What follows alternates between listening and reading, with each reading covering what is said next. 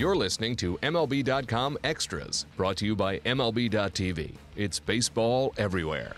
Welcome to MLB.com Extras, the Colorado Rockies.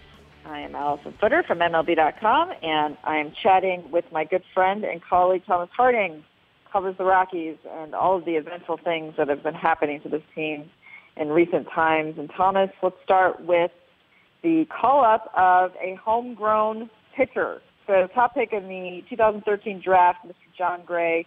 By the time this runs, he will have made this start. But as we're speaking now, he is about to make his debut. So how important is this for an organization, any organization really, that calls up one of its own homegrown players, but especially the Rockies, seeing that this is how they're trying to build their organization? Exactly. And I mean, the debut is a great thing. It'll be, and it's something that people will kind of focus on, but really it's the 2 months of the season that he'll get to pitch, that he'll get to go through some ups and downs, and you know there will be some downs in the major leagues, but also get to show his talents. What you're looking at when you look at August and September, first in August, you're playing against regular lineups. Everybody you pitch against will be a regular lineup. In September, if you're going against a team that's not in the race, then who knows who you're facing. But if you're going against a team that's in the race, you're getting everything they have, all the matchups possible. So it really is a good way to accelerate the learning curve. With Gray here and Eddie Butler already here, and he came back from the minors a much better pitcher than he was when he was sent down, you start looking and you start thinking, gee, you know, let's see what the future rotation looks like. Can those two be a part of it at the start of next season? And you start putting together various other things like Jeff Hoffman from the Tulowitzki trade. Will he be ready next year? And you can have something to look at and dream of a little bit. I mean, let's face it, the last month or so, it's been who is not going to be here and when are the Rockies going to get to their future. So they're starting to get there, and that's something to look forward to in August and September. Was Jon Gray having a really good run in the minor league? Like, tell us a little bit about what kind of season he's had. I'm sorry, again? Jon Gray, just his minor league season. Like, what kind of season? I mean, obviously he was pitching well enough to get a call up, but what kind of season was he having at the time of the call up? Facing more experienced hitters when he began the season, there were some maturity issues and the ability to handle some ups and downs because he had never faced hitters of that level of experience before. But about 4 starts in, you saw him figure out what he was doing wrong, figure out that he needed to sharpen his breaking pitch, and also figure out a way to get guys out after getting 2 strikes on him. It was a problem early, but you saw him start knocking things off of the list as the Rockies often talked about. He got better at fielding the position. He still needs some development as far as holding runners on, but if you can strike out guys the way that he has struck out guys, maybe you don't need to run them as close, hold them as close. I mean, Dwight Gooden never paid any attention to runners, really. But he's a guy with a fastball that not only can work low in the zone and get ground balls, which you want at Coors Field, but also he can go up in the zone, force guys to swing and miss, and that's something this team has lacked for a long time. Really, since Ubaldo Jimenez, he's probably been the best at it. But if he can control bat speed, if he can find ways to get through innings quicker, which I think will be a process for him. It won't be something he will be doing immediately. You could see a guy who could pitch at the front of the Rockies rotation, survive Coors Field, and be a part of a winning team. Wow. Okay. So now they recalled recently, and this is not as big of a news because this wasn't like his first call-up, and he's been in the organization a long time, but a former number 1 pick from 2010, Kyle Parker. So where does he fit in, and is this like, I mean, where does he stand in favor with the team? And I mean, he's 26 years old. So what was the thinking on that? Well, that had been a source of frustration for a lot of their fans, especially the ones that really follow the minor league side. Here he is a number 1 pick, but there was no place for him. But that was the problem. There was no place for him. Last year, when they called him up, Justin Morneau was going for a batting title. You could argue that maybe they should have played him a little bit more and sat Michael Kadire more, but Kadire was a guy they were thinking about retaining through free agency.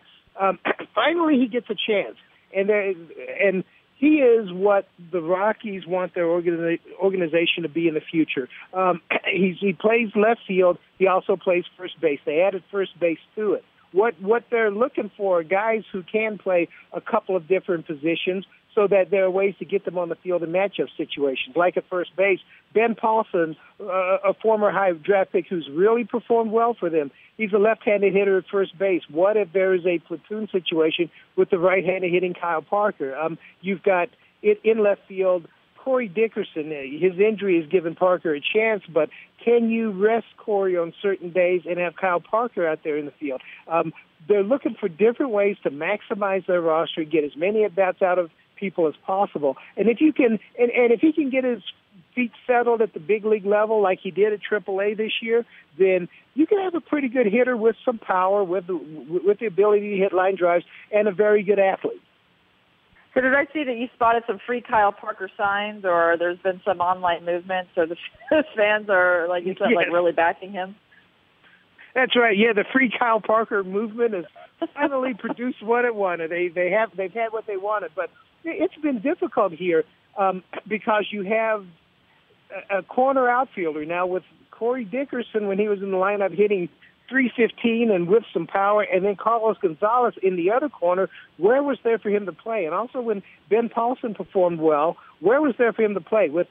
Same with Justin Morneau. Now, at some point, I think that the free Kyle Parker activists will change their signs and make it for Trevor Story or Christian Adames, two middle infielders, Story, your former number one pick, and Adames out of the Dominican Republic, who was a AAA All-Star this year. You still have that issue where DJ LeMahieu is playing second base, and while they have traded Troy Tulowitzki, they have Jose Reyes at the shortstop position, and that kind of blocks some of the prospects that they have in the middle infield. So I think that those activists will have something else to get behind, another cause. Hey, it keeps people occupied, like you said, until football training camp starts. That's right. So Kyle Kendrick, did he have an MRI, and do we know what the results were from that?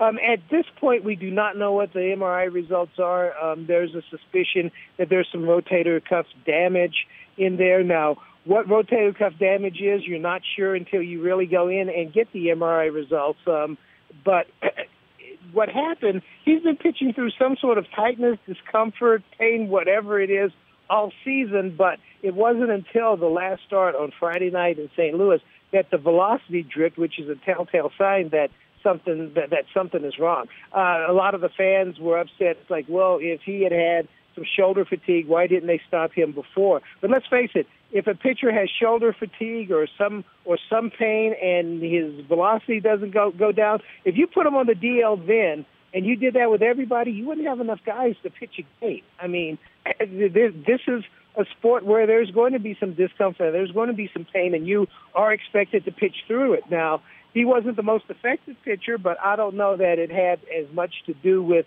the shoulder tightness as much as just not getting the ball in the right location. Well, I guess we'll have to keep our eye on that. I mean, the Rockies seem to be a team that might really benefit, like once September 1 hits and they can, call up some guys, and it'll be, it's a little early to start talking about that, but just to kind of see what they've got and then give some guys a break, and, they have to figure out still a way to get through the season, right? Yeah, they've got to figure out a way to get through the rest of this season, and it will be interesting to see because Carlos Gonzalez obviously has played very well in right field. Does the team come after him in a waiver deal? I mean, it's a huge contract. You know it's going to clear waivers.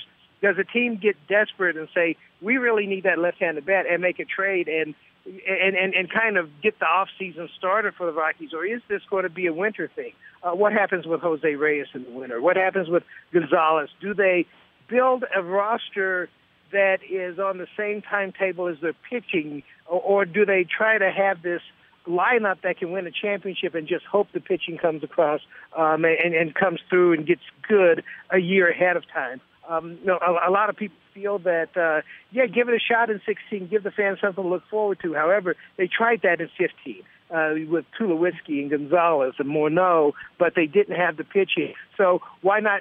So the other thought is, why not take a step back? Can we see some of Trevor Story and Christian Adames at the major league level before the season ends? And are they going to be good enough to go into next year with those guys in prominent roles? Absolutely. Okay, Thomas, thank you so much. Appreciate it. Talk to you next week. Thanks for having me. MLB.tv Premium, the #1 live streaming sports service, is celebrating 13 years. Watch every out-of-market regular season game live or on demand in true HD. Real-time highlights, live look-ins, pitch tracking widget, and more. MLB.tv Premium includes a free At-Bat 15 subscription. Watch live baseball on over 400 mobile and connected devices. Watch at home, in the office, or on the go every night on every device. Blackout and other restrictions apply. Visit MLB.tv for details.